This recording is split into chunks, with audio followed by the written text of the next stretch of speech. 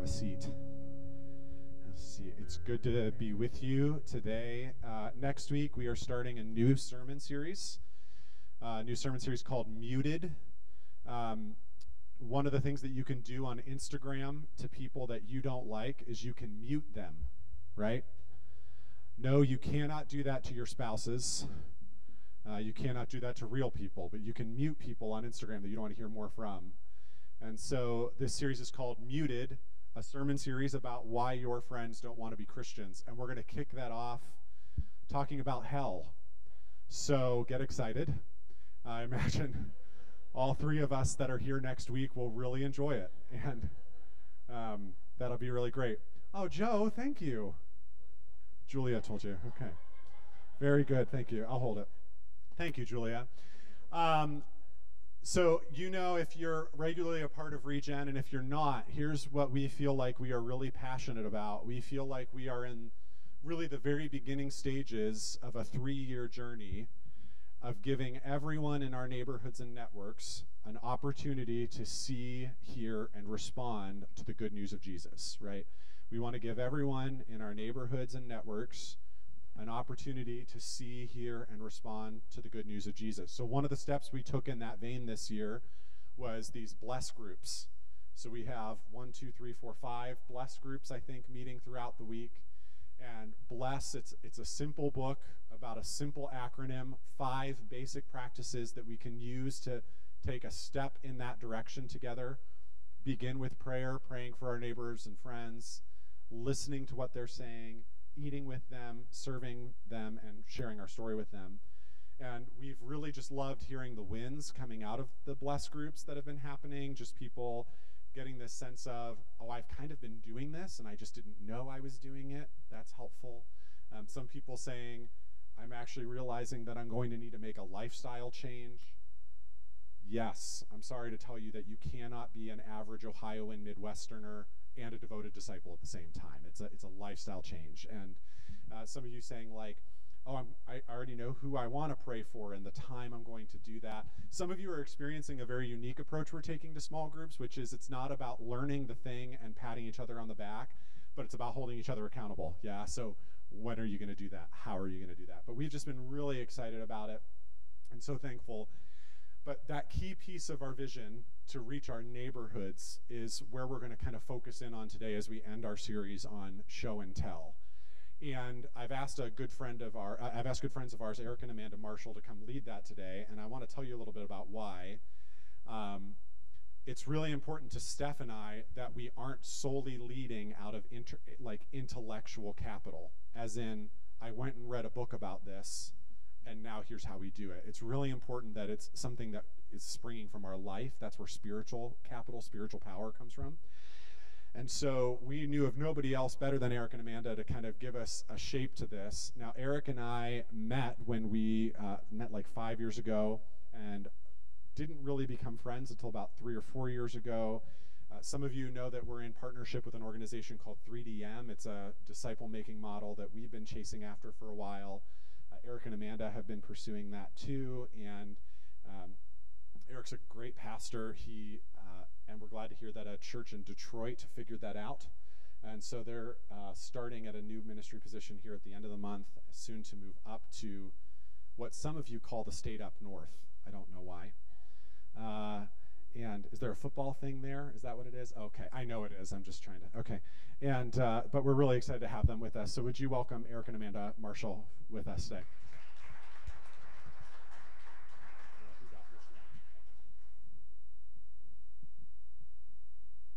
Well, thanks for allowing us to come and share our hearts and our lives with all of you here today. I've been a pastor for almost 15 years, so I've preached a lot of sermons, and this is the first time that we're preaching a sermon together, which is a long time coming because Amanda has always wished that she had a microphone of her own during my stories in my sermons. Actually happened as I was telling it in my sermons.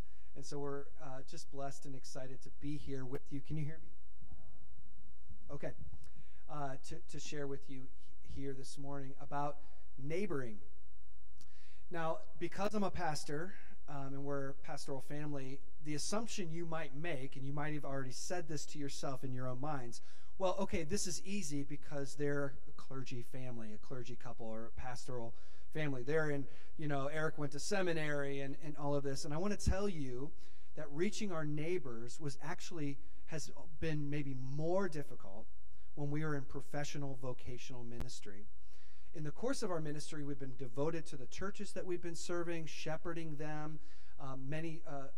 We jumped around a little bit and had different churches that we were serving, so there's a lot of relationship building, a lot of investing in these places.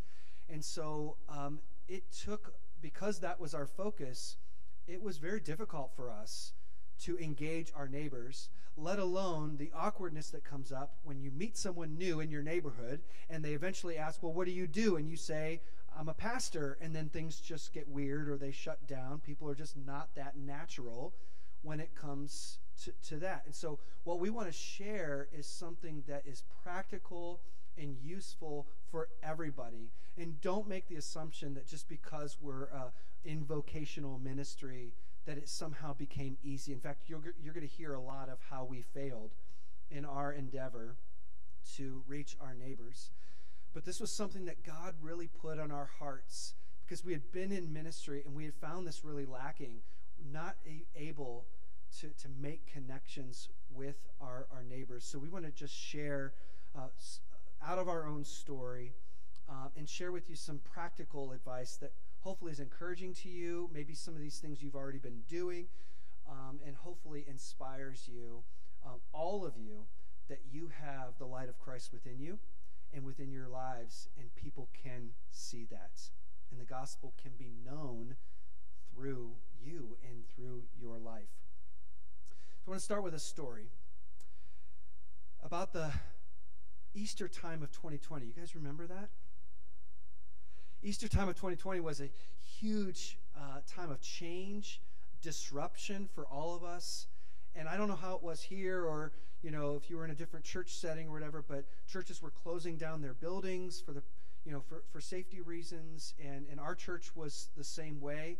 And of course, that was a really difficult season for people that are used to going to the same church every Sunday. It's part of their routine. And so I spent a lot of time shepherding people in that and ministering to people in that. And in that time, we got an invitation that completely threw us for a loop. It was just a complete surprise. And the invitation didn't come from any of our church members. The invitation came from our next door neighbor who invited us or asked us. Actually, her requests are more like demands, that kind of person. Asked us to lead an Easter service for our neighborhood on our front lawn.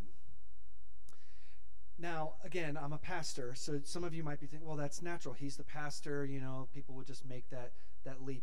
But actually, what we want to share with you is that invitation was the culmination of intentional relationship building that happened in the years prior, in the years and weeks and months leading up to that time, that they felt comfortable enough to ask us to do that. What happened in us, the transformation that took place in us, started with a word you might be familiar with. I don't know if Pastor Kyle has talked about this, but it's the Greek word for family in the New Testament. The word is oikos. And a lot of times in our own minds, we think of family as our nuclear family, our kids, our close relatives that we do life with, right? We live together, we eat together, all of our day-to-day routines have to do with our family. But what's really significant is that not only Jesus, in the way that he approached family, that offensive line that he said, these are my mother and my brothers, that's not my mother and my, these are my mother and brothers that do the will of the Father. And then Paul plays off the same idea of we are brothers and sisters in Christ. And it wasn't just a way to address each other, it was actually how they lived. They lived as spiritual family. And so as we began to take that seriously, it began to really impact us in really strong and powerful ways. You see this when the early church broke out. Pentecost happened at the end of chapter 2 in the book of Acts. It says day by day they gather together, breaking the bread in the prayer.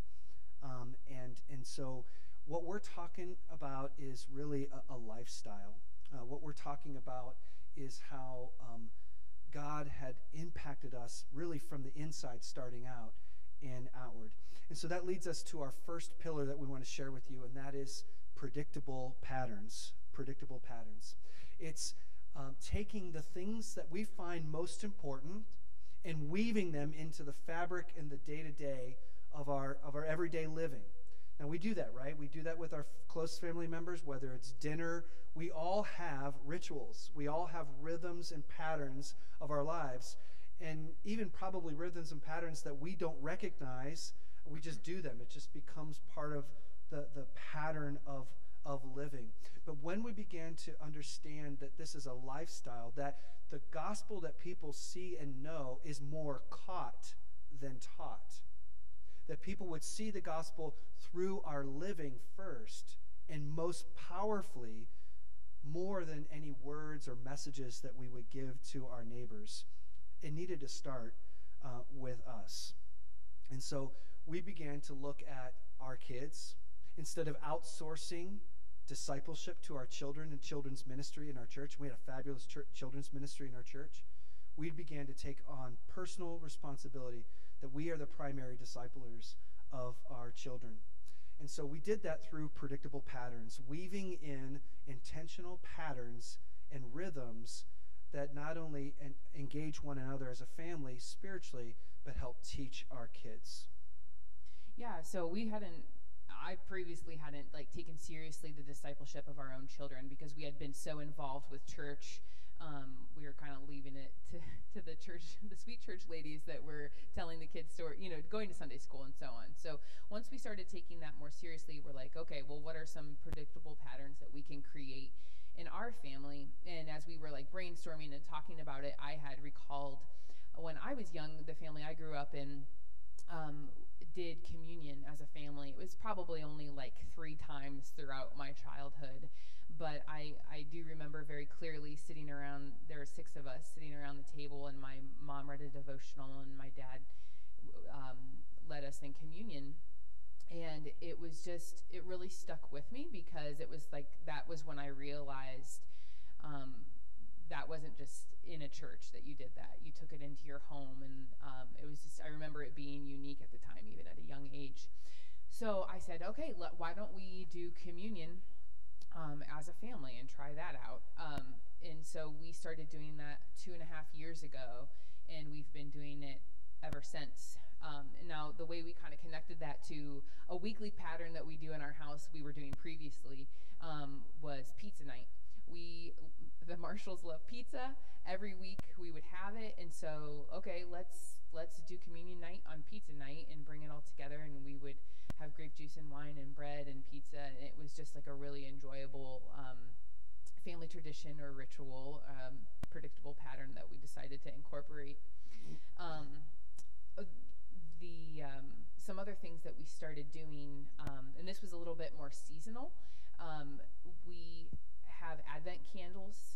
Advent's coming up, so this might be something you want to think about. And we had a devotional that we'd go through. Our 10-year-old son was in the first service listening to this, but we got them involved, the children. We have a 10-year-old son and a 4-year-old daughter. Asher, our son, would light the Advent candles. He was really excited to light candles. And our daughter, Josephine, would blow them out at the end. So they were excited to participate in that way. And after Christmas was over, everyone was kind of sad that there was, that light around the table that we shared. And so we incorporated gratitude candles. So we each had a votive at our seat that we would light every night at dinner and say something that we're grateful for. And Asher would light them, and Josie would blow them out, and everyone participated in some way. Another seasonal thing that we did in summertime, we just go for walks as a family. Especially during the pandemic, we were going for 2 walks a day because that's all you could do. But it's a great way that we were meeting neighbors, but also just having really quality time as a family. And our kids expected it every night after dinner, that was something that we would do. So the movement for that began with us internally, but then it began to move outward as we took on seriously this idea of spiritual family. It wasn't just going to be with our nuclear family. So as we began to take this seriously, it was almost as if God honored that decision And unbeknownst to us, there was a young couple in our church that bought a house a couple houses down on the other side of the street from us. And so instantaneously, they became part of our spiritual family, and we could weave them into those regular routines and patterns. Now, all of that really got disrupted during COVID, right? It wasn't a perfect picture, but that was a couple, a young family from our church that we felt completely comfortable to come and share this experience with our communion nights or whatever dinner pattern or rhythm that we would do. And it was as if God was reminding us, you don't have to do this alone. We're going to give you some teammates, some partners in this ministry to reach your neighborhood as well. Something about that I was just thinking about. I didn't share this in the first service. When Eric kind of spearheaded the idea of inviting other people into that, because that's the point of it. You start modeling practices to bring other people into. And I remember Eric's like, let's invite the Purdy's over. And I kind of struggled with it as much as I liked this internal family ritual that was so special to me and still is. But inviting other people into it, it felt like, oh, I have to, I don't know, kind of, we had to adapt and bring other people in. So I felt God challenging me in that, like, you're doing this to invite other people in, not so you can become more inward focused. So that was something that I picked up along the way. But some just general application, finding patterns that already exist in your lives, and then how can you build off of those things? Like I said, for us, it was pizza every week, so let's just build off of that and make it more fun. I know a lot of families are very busy. We are also one of those families. So maybe you don't have dinner quite as regularly together as a family, but if you're running to sports or school or whatever, can you have a devotional you read in the car together as a family? Just like looking to capitalize on those little pockets of time that you might have. I firmly believe that if you ask God to reveal to you how you might be able to weave those patterns into your life, that he will reveal those things to you. And then I think the really important thing for us is that making these patterns simple and enjoyable so that they're sustainable. Communion night has lasted 2.5 years because we love pizza and we love having time as a family, and it's easy. It's not cumbersome or feels like a discipline in any way. It's very enjoyable. So go ahead. I was going to say, so after predictable patterns, obviously not everyone's going to be ready to come and have communion in your neighborhood. And so we really began to think about our focus on engaging people, especially people that wouldn't naturally come to anything spiritual, let alone a church. Yeah, so we have quite an eclectic group on our street, and a lot of them not being ready to come to church. We have, there's a Mormon family, there's a Jewish family, there's a couple that they're really fabulous. They were church, are not now. They've been living together for a very long time, raised their kids together, but they had met in the workplace and had an affair, and that's how they met and came together, and they have their own story. We have another neighbor who's gay, another neighbor who she went to an evangelical mega church in Texas, but just kind of had some tough experiences there that has left her a little skeptical of church. She's very, very spiritual and prayerful, but not ready for church. So reaching people in the neighborhood is just so important, because otherwise, if we would have just stayed so inward focused on the congregation that we had, we would never know this amazing group of people and be able to minister to them. So engaging where they are rather than expecting them to come into a building was just so important. Yeah, and this isn't making up something new. This is actually the biblical model of reaching other people. When you think about Jesus' model, obviously he didn't even have a home. He met people where they were at. Think about the story of Zacchaeus, where he approaches Zacchaeus and says, I'm going to eat at your house. Now, that might sound rude to us today, but in that day, it was a high honor for someone like Zacchaeus to host someone like Jesus. You think about the Apostle Paul when he was doing his ministry, when he was in the city of Athens, he specifically went to the marketplaces. And so there are people, I know that there are people around you, whether it's in your actual neighborhood or people that you interact with at work or through school sports or whatever it might be. They have a lot of barriers and obstacles. They're not going to respond to an invitation to come into this specific building so that they can hear the gospel or experience the love of the church family. There are many steps ahead of that. And so instead, I think my posture has been, or many people in the church's posture has been, is there are no steps. Just keep finding ways. If you just like make the coffee better, or you come up with other clever ways to entice them to come into the building. And really those methods are falling flat. What people are looking for is for you to love them where they're at. And so we really began to take that seriously, and then found that that is actually the biblical model for us. So I want to tell you a story to kind of illustrate this, and this is my favorite story of the last 4 years that we've lived on this street. So our street's really busy. It was an older street with some older folks that have either moved on in some way, and there's like lots of young families moving in, lots of turnover. There's also several rentals on our street, so it's just a very busy area. And once I noticed that, I was like, okay, a great way to meet people. There's people moving in and out all the time, so a great way to meet people would be I will bake them cupcakes, and I will take them over and introduce myself. And I had done this multiple times and made connections and had some, good pleasantry kind of conversations, but it didn't really go anywhere significant. Before I continue, it's important for me to tell you that I'm an introvert. I am not some kind of like crazy outgoing person that's like, what's the Ned Flanders from The Simpsons that are like, yeah.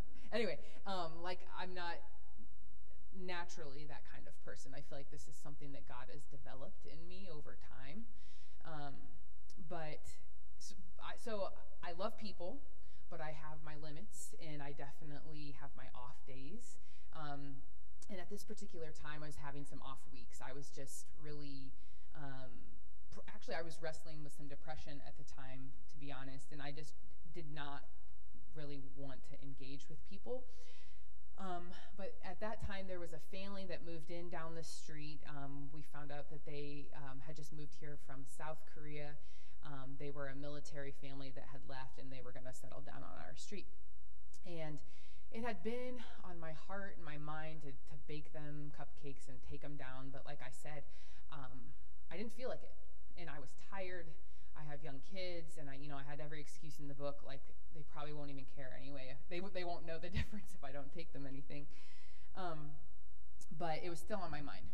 And I was at church that morning for a Bible study. It was like a Thursday.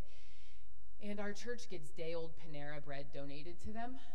So there was like a table out, get a snack before Bible study, like bagels and broken cookies. And I spotted this loaf of tomato basil bread, and I'm like, oh, that'll do.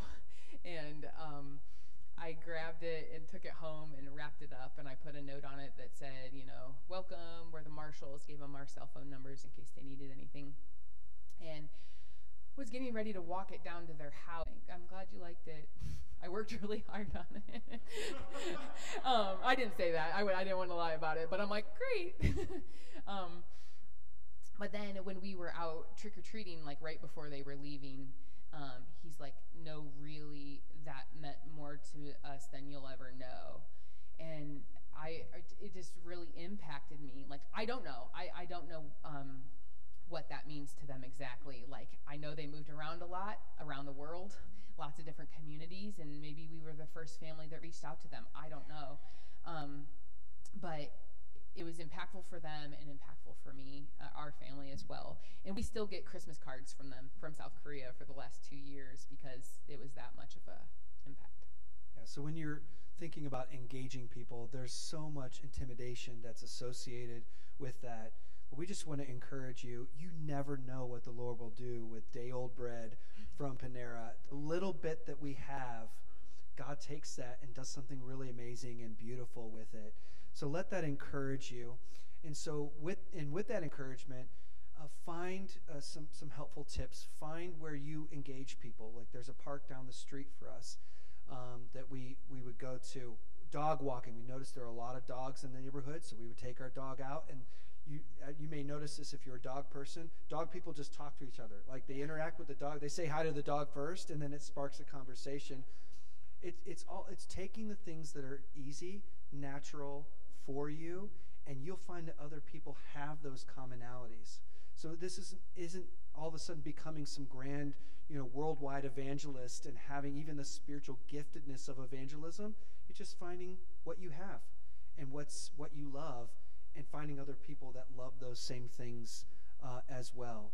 It really, we have found, it turns out to be much more organic and natural than when we first thought. Something important Eric mentioned was that making observations, or we noticed we're a dog walking neighborhood. It's really important. I'm going to tell you another quick story to illustrate this. It's important to know your neighbors and make those observations so that you can build off of them. Down the street, there's this lovely woman named Linda, and she's a widow. Her teenage/adult-ish daughter lives with her, and the daughter has cystic fibrosis, and she's just been very ill and so on. And so, as you can imagine, with COVID, being a virus, like just the airborne nature, she's just very vulnerable, and that's the point. At the end of 2019, we had a Christmas party, and one of our neighbors that we had a relationship with said, "Hey, can we bring Linda?" And I'm like, "Yeah, bring Linda." So we met her and started that relationship at the end of 2019. And so when the pandemic rolled around, it was just this really important timing that I noticed. And I'll explain why. Linda and I were texting as the pandemic hit. And she's like, "Hey, can I borrow some eggs?" And I'm like, "Yeah, sure." And I walked them down to her, and we were chit-chatting. And she said, she's having a tough time getting groceries because all of the grocery ordering and delivery wait list was like 2 weeks out. And she's like, "I can't go to the grocery store. Callie is way too vulnerable." Like they were like extra lockdown. And I'm just like, "Linda, I'm still going every week. I just mask up and whatever, wear my gloves, and I'm going to the store, and I'm like, I'm happy to get you groceries." It worked out that she's a bit of a germaphobe as well. So put on my hazmat suit. Yeah. But I'm like, "Let me pick up your groceries." And of course she fought me on it. She's like, "No, I don't want to inconvenience you or whatever." And I'm like, "It's not. Like, it's no big deal." And so I ended up doing this for at least 2 months. I just go to make my Aldi run, drop stuff off at her house, and drive five houses down, and I'd be home. And it was just no inconvenience, but it blessed her so much. It made a huge difference. And that was really important. So the point being that, like, you have to know your neighbors to be able to fill the gaps for them. And so many times we hear about people in like difficult situations, and we're like, "Oh, I'll pray for you. Let me know if there's anything I can do to help," which are nice things to say. But how often does someone actually take you up on it? She's not going to come out and say, I need you to grocery shop for me on a weekly basis for 2 months. That's a big request. But because I knew her issue, I saw where I could help, and I specifically volunteered to do it for her, I was able to be more effective in a specific way, and because she would have never asked me to do that. So that's my advice, is to make observations and then get specific. So after you've kind of worked on your own lifestyle and then thought about engaging other people, there are going to be some people that really take to it and some people that won't take to it. We have plenty of failure stories associated with this that you'll hear in just a minute. But this is a kind of a model, a strategy that was taught to us called People of Peace.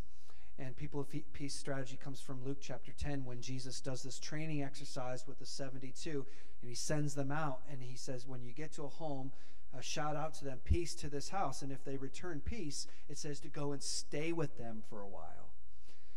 But if they don't, shake the dust off your feet.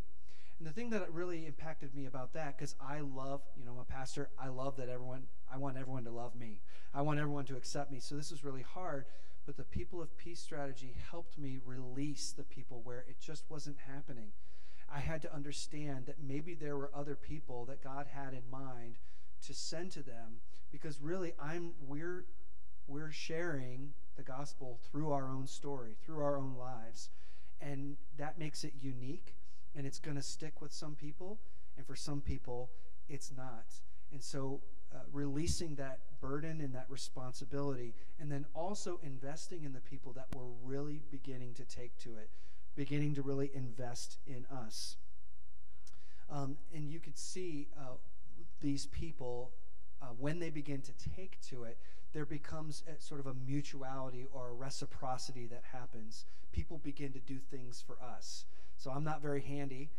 So we have one guy that's really handy. He'd come and fix stuff in our house. And I had no hesitation in asking for help. In fact, I heard one person talk about this and say that intentionally would go and ask someone for milk or eggs or something just so that they could interact. But the point is that it's okay to be needy. It's okay to let your guard down, to be vulnerable a little bit, because then people understand that they're not just a project for you in your church evangelism efforts, that you actually want a relationship, that you're actually being a real person, and there's reciprocity or mutuality involved in that. So my People of Peace story, this was, again, coming out of it was still the pandemic, but it was warm out, because I remember it was going to be an outside event, so I don't know if it was like May or June or whatever, but we have a neighborhood Facebook page that some of us were really active on and kind of got to know each other a little bit, even more so through, and there were some people on board with having a book club, and I'm like, all right, I'm going to take this to the next level. And there were 3 women that were like, yeah, let's go ahead. And I was in charge of picking the book, so I was like obsessively trying to find the perfect thing that wasn't overtly spiritual, but like in depth. And so I found this really great book. It was an Enneagram book, personality book. And I distracted myself with that because I was excited about how I found the perfect book. But so it was game day. They were supposed to show up. We were going to be on our deck, socially distanced, the whole thing. And one person canceled because of work. The next person ghosted me completely, didn't respond, and hasn't since 2020. Just totally, I don't know what happened, but haven't talked to her since. And the third person came. That was Erin. We met her through dog walking. She has 2 lovely French bulldogs that I love, and we just really bonded starting with that. And she came, and I was really disappointed that it was just her, because I'm like, oh, I failed. They didn't show up. What did I do wrong? Kind of things like that. But Erin and I sat there and hung out for 2 hours and had lots of amazing conversations we wouldn't have had otherwise. If the other people were there. We talked, faith, the neighborhood, reading the Bible, our church backgrounds, and it was just, I felt God comforting me afterwards, like this was a deepening of the relationship you wouldn't have been able to have.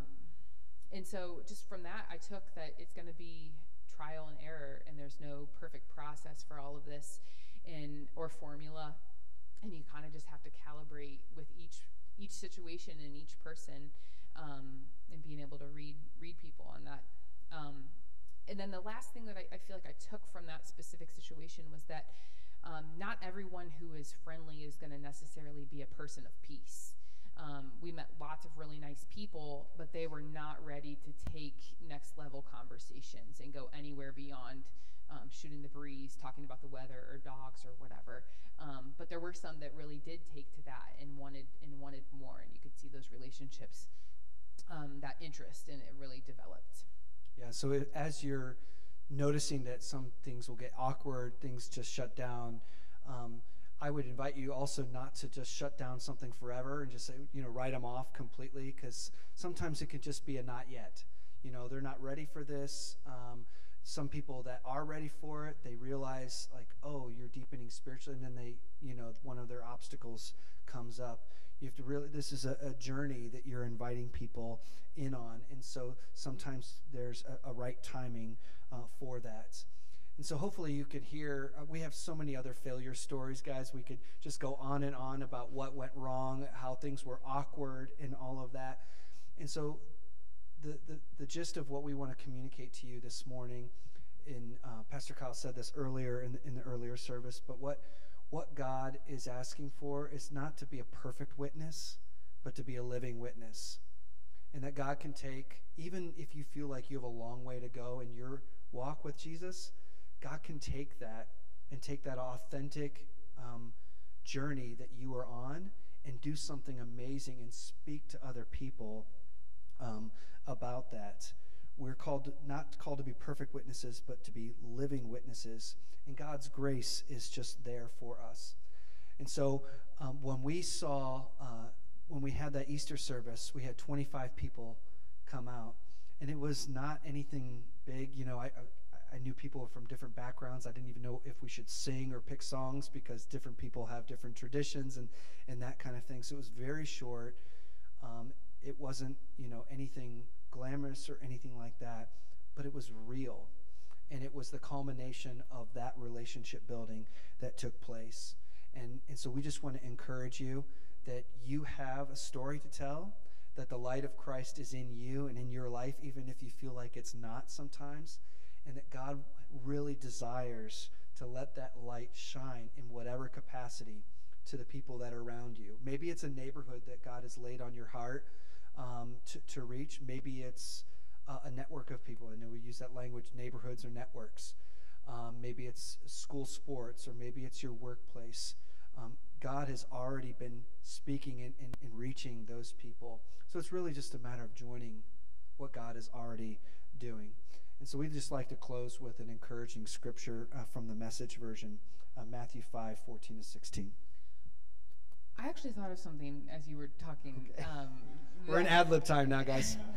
I won't go on and on or anything, but I was sitting here thinking about, I pray and hope that we have impacted our neighbors. I believe that we have very much, because several of them have reached out to us, like, it's very sad that we're moving out of state and want to have a going away party and all this other stuff. But I was reflecting on how much it has impacted us and changed us. So we're looking for houses in Detroit right now, and even beyond having all the amenities of the house that we want, we are looking at the neighborhoods. We are praying for our future neighbors and putting us on the right street. It's kind of funny, our realtor's sending us all these fine homes, but we are looking at this through a whole different lens now. We're God's going to put us somewhere very specific to expand this ministry and do more things, and it's just changed how we evaluate life in so many ways. And so I'm encouraging you to pray for opportunities, pray for your current neighbors or future neighbors, or maybe I grew up in the country. I didn't have neighbors, so that wasn't a thing for me. But there could have been plenty of other ways of a network to reach out to. So praying for them and asking God to reveal new things.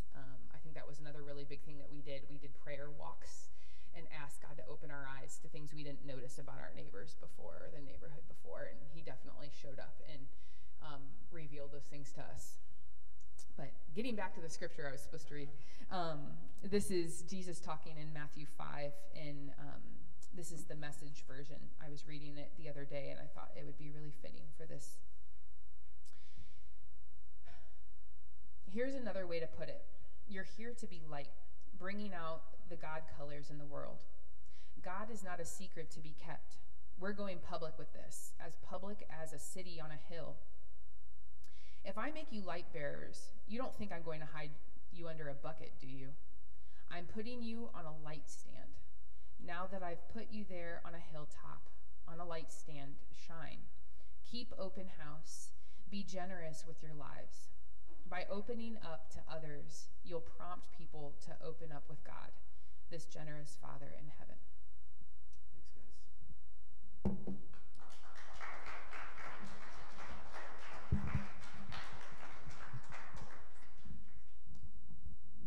Here at Regen, we do response time. So we don't just want to hear the word of God, but we want to be transformed by it. And that one of the key points that Eric and Amanda talked about when they talked about predictable patterns is what is happening in your life. What are the things that you're already doing, the patterns that you already have that maybe you can make even more intentional, that you can use, that the Father can use to reach the people in your life. So I just want to invite you during this time just to see, how is God getting your attention? Is he asking you to maybe have a predictable pattern that maybe needs infused, maybe something a little bit more that will bring your immediate family and extended family to really be thinking about him? Or is it being intentional about engaging with your neighbors? Or maybe it's people of peace. So let's just take a moment and ask the Father how he's getting our attention this morning.